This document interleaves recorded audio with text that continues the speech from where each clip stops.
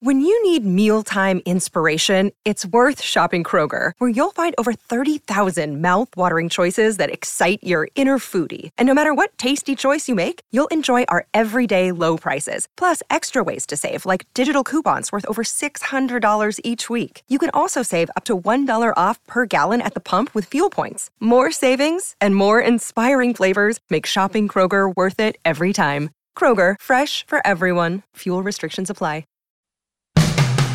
Today on Something You Should Know, ever go to your supermarket only to find that everything's been moved around? I'll tell you why they do that. Plus, the fascinating emotion of disgust and why we all find different things disgusting. In Arabic cultures, it's interesting to burp loudly at the end of a meal, so like a big belch, is a real compliment to the chef. Whereas if we were sitting around a dinner table in North America and someone let out a giant belch, people would think, oh my God, how inappropriate, that's disgusting. Also, some professional photographer tips on how to look good in any photograph. And it's amazing how many inventions should have been invented a lot earlier than they were. One that comes to mind is the stethoscope, which we could have invented around 300 BCE. That's when we first invented paper. And they were actually invented in 1816 CE. So that's over 2,000 years. We could have invented it and didn't. All this today on Something You Should Know. If you have to hire someone, what's the best way? Referrals? Well, maybe that could work. But just because somebody knows somebody who knows you doesn't necessarily mean they're qualified. Or you could pull out that file of random resumes that came in during the last 6 months. Maybe there's somebody in there. Maybe. Now, if you're hiring, you need Indeed. Indeed is your matching and hiring platform with over 350 million global monthly visitors, according to Indeed data, and a matching engine that helps you find quality candidates fast. As a business owner, I've found that hiring the right people, well, there's just nothing more important. Don't leave it to chance or a referral or a random resume. Use Indeed.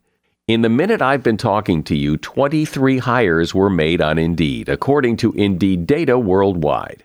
Indeed's matching engine is constantly learning from your preferences. So the more you use Indeed, the better it gets.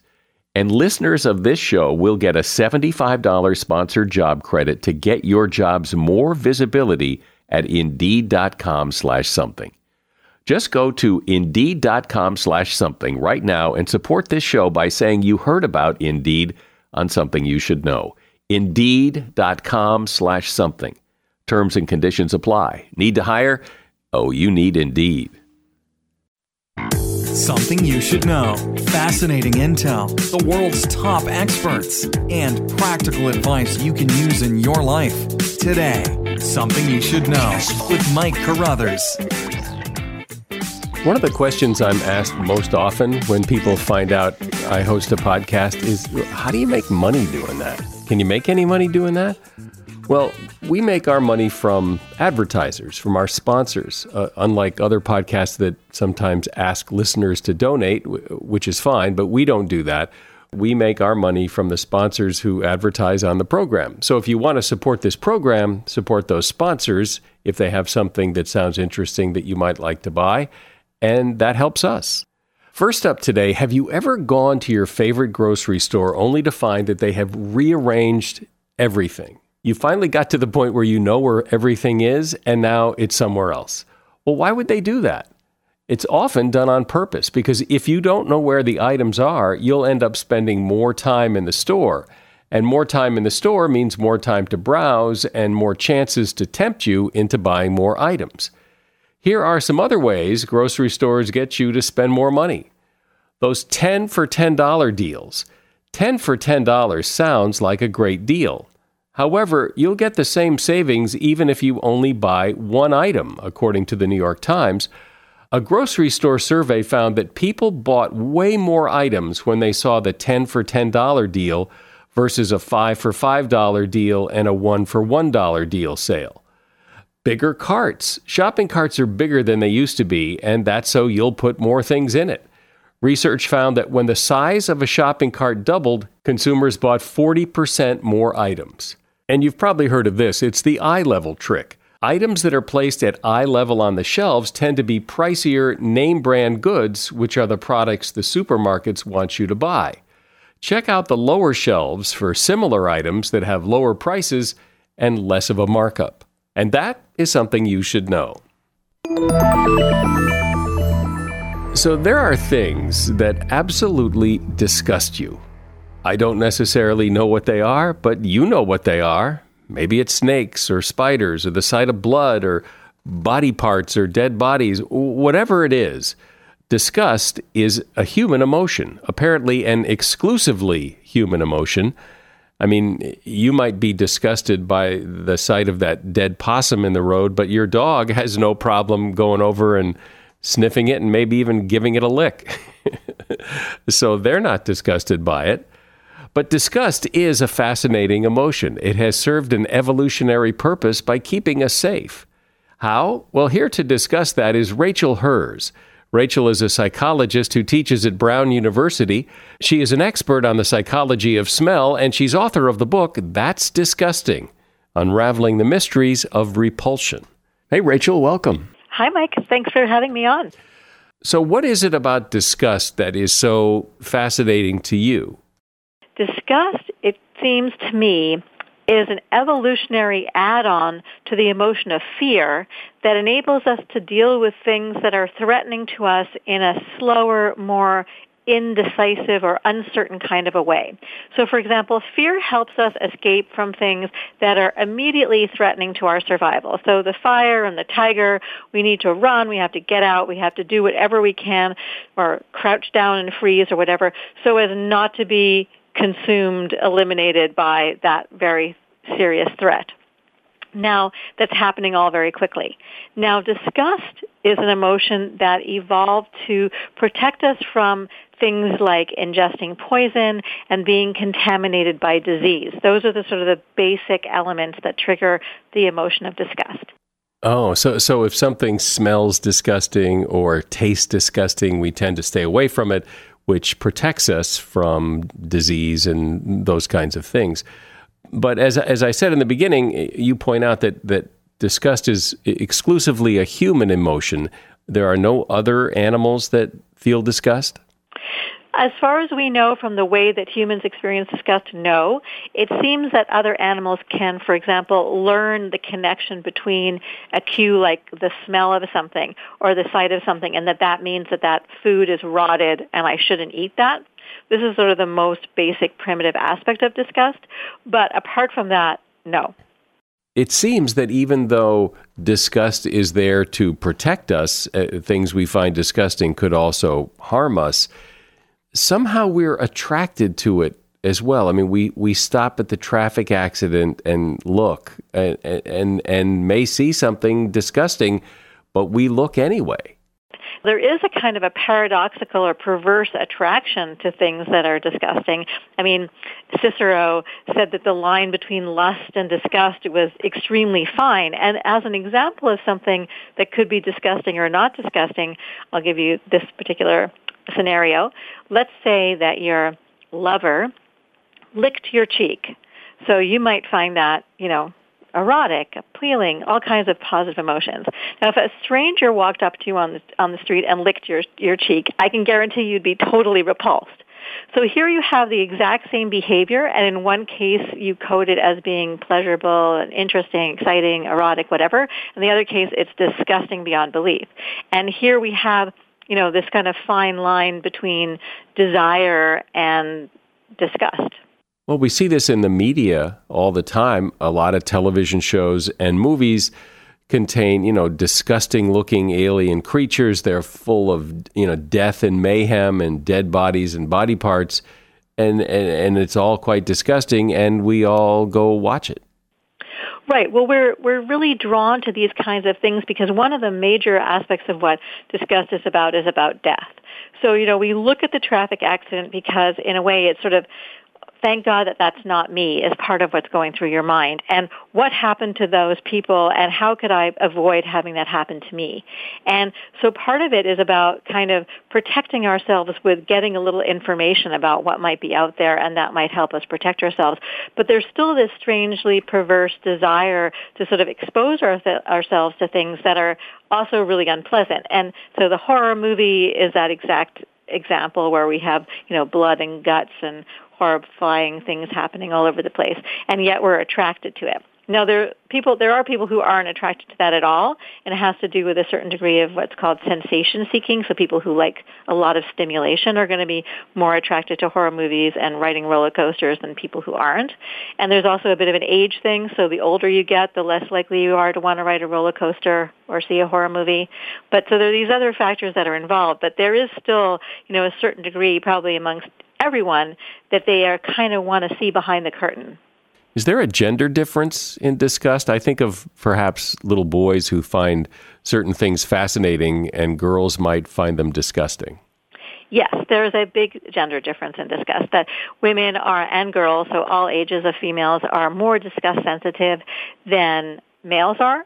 However, in the realm of sexual disgust is where the biggest differences lie. So things that are sexually inappropriate or perverse or however you want to call them, women or girls, any age females, are more likely to be disgusted by them. And here again, we can offer an evolutionary explanation for why, because since childbearing and pregnancy and so forth is such a high-risk physiological proposition in the first place, and sex is how you get there, anything that seems risky or possibly that could lead to contamination or disease of any kind are things that are beneficial for women to avoid. So there's sort of an explanation biologically for why women are especially sensitive to things that are connected to sex and disgust. Does it seem to you that as we've become more civilized and more, proper, that we try to hide things that are disgusting, that we want them out of our sight? Yeah, so there's sort of the idea that, we're civilized and we don't this is where behaviors get coded as disgusting. So if you do something or you see someone doing something that's quote unquote animalistic, like sticking your face into a plate of food and slurping it up, we would say that that's disgusting. But why is that disgusting? There's nothing about poison, there's nothing about contamination, but this person is behaving like an animal. And we are trying to distance ourselves from animals, again, because this whole fear of the fact that we know animals can get smushed on the road, just like you mentioned, and we like to pretend that that's not going to happen to us. I remember talking to Dr. Sherwin Newland, who wrote a book called Why We Die, and he talks about how we've sanitized death, that, in previous generations, death happened in the home. Grandma would die at home. Grandpa would die at home. And now grandma and grandpa die in the nursing home. Nobody sees anything. We've sanitized the whole death thing. Exactly. And that, again, brings back why disgust is very connected to our fear of death. So not wanting to be connected to animals is because we know animals die and we don't want to die. So lots of the aspects of the things that we're disgusted by are big reminders of the fact that we are going to die too. Is some of this idea of things being disgusting because we think they should be disgusting, that everybody else thinks, we may not really think it's disgusting, but we say it's disgusting because that's kind of the social norm? Yes, certainly. That's one of the ways that both culture and social status can differentiate itself. So one of the things with respect to culture that's very clear are things like what's acceptable to eat. One man's meat is another man's poison. Why are you eating that stinking, rotting cheese versus someone else is eating some gelatinous, gloopy, fermented tofu? So one culture says it's disgusting, the other says it's delicious, and this sort of differentiates culture. But for example, In Arabic cultures, it's interesting to burp loudly at the end of a meal, so like a big belch, is a real compliment to the chef. Whereas if we were sitting around a dinner table in North America and someone let out a giant belch, people would think, oh my God, how inappropriate, that's disgusting. So there's a lot of cultural coding that's different, that's connected to disgust. And then, like you said, there's kind of a personal dimension too. Like you actually might find something rather appealing that other people think is disgusting. And that has to do with one of the things I think is so important and interesting about the emotion of disgust, and that it's about whatever it is means to us.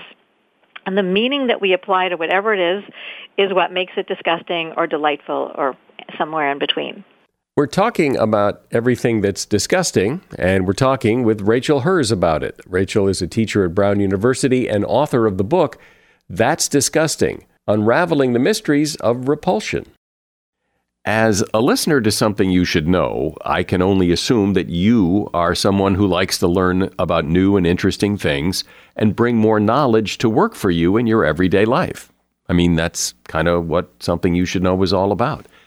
And so I want to invite you to listen to another podcast called TED Talks Daily. Now, you know about TED Talks, right? Many of the guests on Something You Should Know have done TED Talks. Well, you see, TED Talks Daily is a podcast that brings you a new TED Talk every weekday in less than 15 minutes. Join host Elise Hugh. She goes beyond the headlines so you can hear about the big ideas shaping our future. Learn about things like sustainable fashion, embracing your entrepreneurial spirit, the future of robotics, and so much more. Like I said, if you like this podcast, Something You Should Know, I'm pretty sure you're going to like TED Talks Daily. And you get TED Talks Daily wherever you get your podcasts. So, Rachel, there are things that most people find disgusting, but some people might not find them disgusting, might actually find them pleasant or pleasing, and often those people are made to feel as if they're strange and weird. Well, I mean, yes, but I mean, you can say, well, I don't care what other people think. So, one of the examples, and this is something that I bring up in my first book about smell, is that I actually like the smell of skunk. And I attribute this to the first time I was ever exposed to it and learned what it was, and it was a totally positive experience in every way, shape, and form. And so that smell is connected to a really pleasant past experience for me. But when I was probably around 4 or 5 when I first had this experience. And then when I was a little older on the playground and it came up and I said, oh, I love that smell, all the other kids went, ooh, Rachel's so weird, and ran away from me. And that's when I learned not to say that. But it had to do with what the meaning of the smell was to me. I hadn't seen the Pepe Le Pew cartoons and been told that skunk is a bad smell. I had had a totally different experience with it. Isn't that interesting that you like this? Do you like the smell, or you just don't find it offensive? No, I actually really like it. There could be also some physiological explanation in the sense that we actually all have a unique nose. So unless you have an identical twin, no one has the exact same olfactory receptors as somebody else. And so I may be somewhat less sensitive to certain elements of the chemical bouquet that is skunk than someone who says they absolutely despise it. But I've actually met quite a lot of people who tell me that they like the smell of skunk a lot. And interestingly, people who do not know that smell, so people who, in Europe, for example, skunks are not indigenous. I did a little informal test with some researchers who were visiting me from Sweden, and we happened to pass the fact that a skunk had been, on the street not that long before, and I asked them what they thought of that smell, and they were totally neutral to it. Isn't that interesting? I never heard of that. I've never heard of anyone actually liking that smell. I think I've heard of people not being as offended as others, but to actually like it is first I've heard of it, and yet you say there's a lot of people. Yes, and so, but the point that I want to make, and which is what I think is so interesting both about smell and disgust and how I kind of came to see them as really parallels, is, what we like and what we dislike when it comes to scent is to do with the meaning of that smell to us. And the meaning can change potentially as a function of the context, just like the saliva on your cheek can change in terms of disgust or delightful as a function of the context. And it's the same thing So the idea that something smells good or smells bad, for example, you could smell something and be in a fancy French restaurant and someone walks by and you see a cheese tray and you go, oh, that must be that, fabulous cheese I can't wait to have. Or you could smell that smell and be walking behind a dive bar at 2 a.m. and go, oh, gross, I think somebody's probably just been sick, and that's where that smell is coming from. So it's the exact same scent you interpret in two totally different ways. In one case, it's really appealing. In the other case, it's really disgusting. And I've actually done research which really hits this point home. And the same thing happens with disgust. So you think of something in a certain way, and it's appealing to you, or you think of something in a different way, and it's totally repulsive. In most cases, could you, if you wanted to, desensitize yourself to something that you find disgusting? Well, one of the things that's interesting, and maybe you've even had this experience with walking your dog, is that the more we're exposed to something, the less we react to it in terms of an emotional intensity. So like people who are rescue workers or medical students and so forth, at the beginning of their training or at the beginning of whatever they're doing, they find, the dead bodies, the mutilated bodies and so forth, really, really horrible. But over time being exposed, they become much less disgusted by that particular thing. Same thing with nurses or doctors and having to deal with, bodily fluids and all that kind of stuff. But so they may become desensitized to that particular thing from exposure, but still find something else that they're not highly exposed to disgusting. So still be disgusted by snakes because they don't see them very often, but they're not disgusted by, somebody, being sick or seeing somebody's insides out, kind of thing. Ooh, yeah. Well, one of the things you said at the beginning that interests me, and it's clearly apparent on the cover of your book, is that there is that face that when you see something disgusting and you make that face of disgust, everybody knows exactly what that is. Right. And the other thing that's super interesting about that face is it's actually the same face that you make if you taste something really bitter. So the rejection, this is how the idea about it being about rejecting poison. So poisons tend to be bitter. There's an extremely high correlation between whether or not something is poisonous and whether or not it's bitter. So there are things that are bitter that are healthy, like certain leafy greens, but by and large, things in nature that we might put in our mouth that are bitter are going to be poisonous. And we make that exact same face to the taste of bitter as we make to being told, would you like to hold your neighbor's dirty dentures, or something along those lines, or there's an earthworm on your foot, and that kind of thing. And so what's interesting, so the idea of something repulsive or something that we want to get away from is totally scaffolded on this rejection of something that's in our mouth, that's inside of us, that could kill us because it's poison and we need to get it out. So it's this idea of rejecting and getting rid of something that's dangerous to us. It almost seems as if the emotion of disgust isn't as necessary as it once was. I mean, we know not to drink contaminated water. We know which berries are poison and which aren't. So it's like we don't really need it as much as we used to. Well, that could be true from the point of view of how we've been able to control disease and other sorts of things, like we're not so likely to be eating poisonous stuff, randomly. So that is partly true. And I think that what's interesting is disgust has really been co-opted into another realm these days, and that particularly being the moral realm. So we talk about somebody doing something, and especially in politics, we talk about this being disgusting and that being disgusting, when it has absolutely nothing to do with disease contamination or poisonous things that we have in our mouth, but has to do with this idea that we're really rejecting that concept or that person as a function of what they've done or said.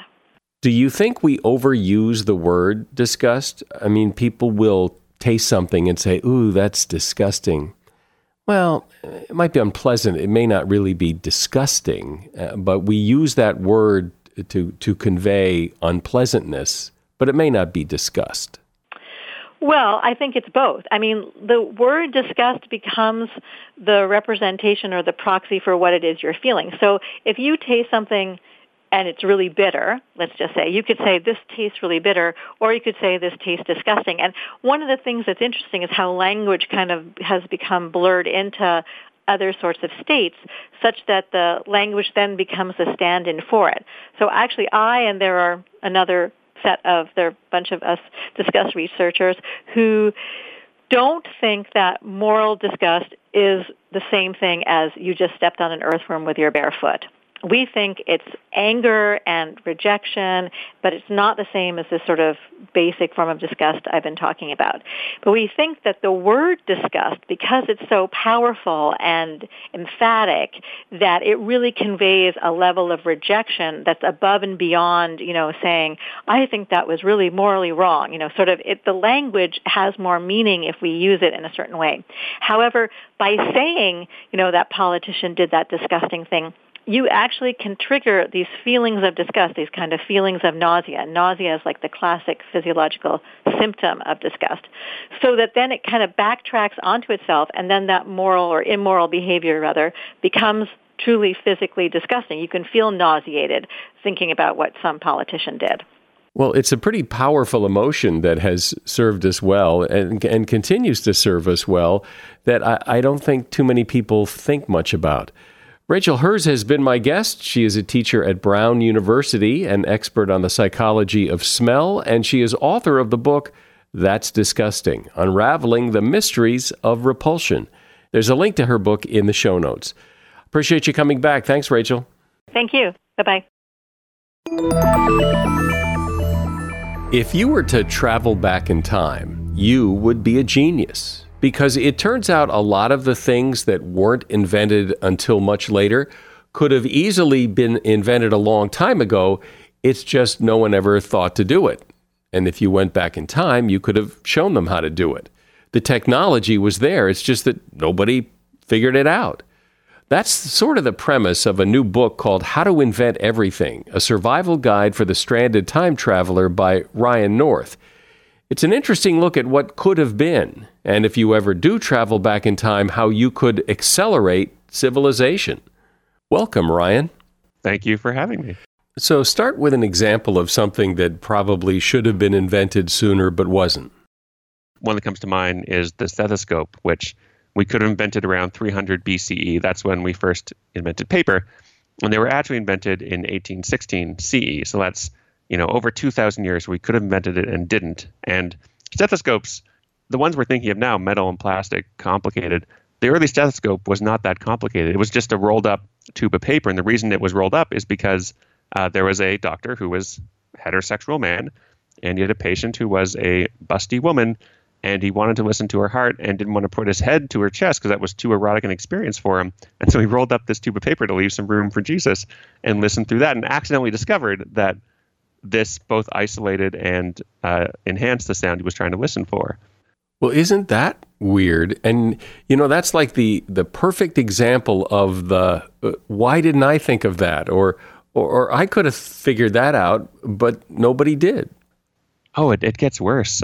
I'm thinking now, the compass. The Greeks, they knew about magnets around 200 BCE. And we actually invent the compass around 1000 CE, so that's 1200 years where we could invent it and didn't. And these initial compasses were just used for fortune telling before they were used for navigation. And so you think, oh well, again, a compass, that's pretty complicated. That's a tiny sliver of magnet on a pin wrapped in plastic. But these first compasses weren't that. If you have a piece of magnetic material, if you have a rock that's magnetic, you tie that rock to a string. The string lets the rock rotate freely. The rock points towards magnetic north. There's your compass. That's tying a rock to a string took us over 1,000 years. And that's even maybe more bizarre than the stethoscope because, back then maybe the medical community was probably pretty small, but the number of people who could have used a compass in those 1,200 years, it seems like somebody would have said, hey, I've got an idea, and here's my compass. How about another one? Pasteurization. This is the process where to make food safe, liquid food, you bring it up to almost the boiling point, which kills the bacteria in it, so it's safer to drink, and then you let it cool. So it's just boil your food, let it cool. We could have done that anytime we were drinking milk that didn't come from other humans, so that brings us back to the invention of farming around 10,500 BCE. We actually invented in 1117 CE as a way to preserve wine, and then it's reinvented by Pasteur hundreds of years later, and he slaps his name all over it. That's 10,000 years where we just thought food goes bad sometimes. Oh, well, there's nothing we can do. And all we had to do was boil it. It's incredible the amount of time where we have this stuff that we can invent and we don't actually invent it. And when you look back over time, what are some of the big technologies that appear that seem to change everything? The one that struck me a lot was human flight, where we have for basically every generation seen birds and wondered what it would be like to fly and tried to fly. And we spent, centuries making wings and taping chicken feathers to ourselves, and nothing worked. And we finally get human flight with the hot air balloon with the Montgolfier brothers in 1783 CE. But these early hot air balloons weren't the fancy silks that you see now. They were just burlap sacks and paper. And the Montgolfier brothers didn't know what they were doing. They thought they had captured a special energized gas called Montgolfier gas that caused things to rise. It was just hot air. But thousands of years before that, in China, you had paper lanterns, which are the exact same principle, just at a tiny scale, where you have a candle that powers a hot air balloon. And so humanity, in one hand, knows that hot air rises, and in the other hand, wants to fly, and doesn't actually combine the technologies at a human size for 2,000 years. And this was the culmination of like untold generations of human dreaming of, well, what would we like to fly? What would we like to travel the sky? And we could have done it basically at any point in human history, because if you want to make a burlap sack or paper, all you need are animal or plant fibers. And, at any point in history, a human who knows what they're doing could collect the fibers, make the paper, make the burlap, and generate a hot air balloon all on their own over the course of just one human life, just on their own. So that's basically the vast majority of human history, where we could have been flying if we just knew how.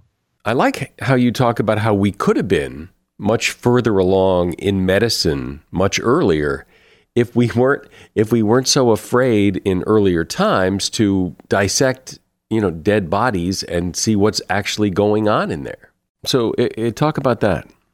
Because across cultures, there's usually taboos against dissection, because it feels weird to cut open a dead human body and see what's going on inside. But it's how you learn what the organs do and what's going on. I mean, we weren't sure if lungs moved blood around, because we just look at dead bodies and not know what's going on. So it's crazy the amount of stuff that we know now that's just common knowledge that would revolutionize the world even 200-300 years ago. And what's so interesting to me about that, and I guess it's human nature, is when people don't know how something works, and for example, they're reluctant to cut open a dead body and figure it out, they make stuff up. I mean, they come up with theories about, well, this must be why it works, without any real true scientific method to prove it works. One of my favorite examples of that is phlogiston theory, which was the idea that things burned because they were phlogistinated. There's a substance called phlogiston, and that caused things to burn. And the way phlogiston theory worked was things stopped burning when you used up all their phlogiston. And it was only when we noticed that some things didn't quite match that theory that we came up with the oxygen theory of combustion, where things burn because of a chemical reaction. And that's what we operate under now, but we could still be wrong, or rather we could still be more correct. Science is a process of getting knowledge gradually more correct. And that's what gets you medicine, what gets you computers, what gets you everything else we rely upon. Well, that's really interesting that I've never even heard that word until you just said it, phlogiston. But did somebody just pull that out of the air and say, well, maybe this explains it? The problem was, if you put something burning in a glass jar and sealed it, the fire would go out. So what causes this? And the way phlogiston explained that was, well, the thing that was burning off its phlogiston, and that was going into the air. And once the air held as much phlogiston as it could, then it would no longer burn. And so that's why things were snuffed out if you put a glass jar on top of them, and it's why they continue burning in the air. And it seems to make sense. It seems very scientific, and that's what we all thought. And what happened was some metals, when they burn, actually gain mass instead of losing it like most things do. So if phlogiston is happening, then how do they gain mass? And people thought, well, maybe there's this form of phlogiston that has negative mass, and that seemed crazy. And then when you look closer, you think, oh, well, maybe it's a chemical reaction. In some ways, this can cause you to gain atoms, and that's how you gain mass. Basically, the first step in science is you're making something up. You're coming up with a theory, which is just saying, I don't know, maybe this is what happens. That can be anything you imagine. And it's only by testing it that you eliminate the bad theories and confirm the good theories. So, I mean, to answer your question, yeah, it was just something someone made up, but most of science is just something someone made up, and we just tested it to confirm that it was true and not just a wild idea. While you don't necessarily think of art and music as technology, there is technology in it. And you talk about perspective, where art is on a two-dimensional surface, but it looks three-dimensional. It has depth and height. And you look at that now, and it seems pretty basic. And somebody could have invented that a long time ago, but it really wasn't until the Renaissance that people actually figured out how to put perspective into art. If you look at Western European Renaissance art, it is filled with these drawings of perspective, because perspective is a thing that had just been invented around that time. And you look at like The Last Supper, it's drawn like baby's first perspective drawing, where there's these cubes in the background moving towards a rectangle. Everything is perfect perspective. And it really drives through like the idea that art also has innovations that come along and then change everything. And so if you want to invent art, sure, there's different styles you can invent. You can bring a hold of, say, postmodernism sooner than would normally happen. But just by knowing the rules of perspective, you can change the whole course of artistic history. I like this idea that you talk about of we could have invented computers, and we sort of did invent computers long time ago. Before electricity, there were machines that could compute. We build these electronic computers. You don't need electricity for them. You can make them out of anything. You can make them out of ropes and pulleys. A simple pulley moving something up and down. If up is 1 and down is 0, pulling the rope on that pulley turns a 0 into a 1. And it goes all the way to this recent paper, I think 2012, in Japan. They found a species of crab that moves predictably when it encounters another group of the same crab. And so you can build logic gates out of living crabs if you know which crabs and you're clever about it. And the idea of just like building a computational machine out of rope or water or crabs at any point in history is such a fascinating idea, because the main idea of computers, like the fantasy and the reality of computers, is here's a machine where you either feed it electricity or turn a crank. You're doing something physical, and it thinks for you. It does the mathematics for you. Turning mental labor into physical labor is such a brilliant thing that we've accomplished, and we almost don't even think about it. But we've made machines that can think so we don't have to, and that's the ultimate form of laziness, but it's a really productive laziness. One of the things that you would think when you look back in history that humans would have figured out, gotten together on, and harnessed a little better is the measurement of the passing of time. But in fact, we humans really took our time getting a handle on that. We sure did. And it's funny because you can think of, how useful is knowing what time it is? People can just look at the sun and estimate. But latitude is based on knowing what time it is. You measure your latitude measuring how far away your local noon is from where noon is at some point in the Earth, like Greenwich, where we decided that's the reference frame. And for that to work, all you need is a clock that can keep track of time accurately while on a boat. And that turns out really, really hard to do. It took us a really long time to figure out, because most clocks are based on repeating movement, like a pendulum or something moving back and forth regularly. And on a boat, everything's shaking and clocks drift out of sync horribly. And if your clock drifts out of sync, you don't know where you are and your boat can sink. So it's a really practical problem that we only ever solved by inventing really, really good clocks. But luckily, you can sidestep it, because if you can invent radio, then all you need to do is send it a broadcast at noon every day, and that tells you what time it is. So it's this neat thing where, had we invented these technologies in a slightly different order, we could have saved ourselves a lot of hassle. We could have not invented nautical clocks and instead just broadcast what time it is once an hour, and saved hundreds, thousands, possibly millions of lives just by having now a reliable way of calculating latitude or longitude. Certainly, you would think that the development of agriculture, of farming food rather than hunting and gathering it, would be a big game changer. And talk about that. Yeah, we tend to think of hunting and gathering, which is what happened before. We just walked around finding food where you found it. We tend to think of that as being the hard option, like you have to go out and hunt food. But in a lot of times, that's the easy option. That's the option where you just walk around and find food, eat berries that are there. It's relaxing. It frees up time. If you're inventing agriculture, now you have to work in a field. Like you're plowing, you're planting, you're harvesting, you're smashing grain up. This is now way more work than what it used to be. And so one of the questions is, well, what would encourage people to give up hunting and gathering and start farming? And if it's a time of famine, then sure, if farm was the only place that has the food, that makes sense. But in times of plenty, why would you ever want to do this? And one of the theories is that, well, it's interesting because if you want to make beer, you need to have some resources. You need to be there. You need to have grain that you can get reliably. You need to ferment it in a vat. You need to have these things that are stationary that you get with farming. So one of the theories is that a way to induce people to give up hunting and gathering and start farming is, want to have beer on a reliable basis, you need to work on a farm or eventually build a civilization based on farming. So it's kind of interesting to think we all might be here because our early ancestors enjoyed beer more than they enjoyed raw berries. When I listen to you talk about all the things that could have been invented sooner, the technology existed, it's just that nobody put two and two together and figured it out. It makes me wonder what in 100 or 500 years from now or 1,000 years from now, people will look back at us and say, there it was, they had the technology, they just didn't put two and two together and figure it out. And I wonder what that could be.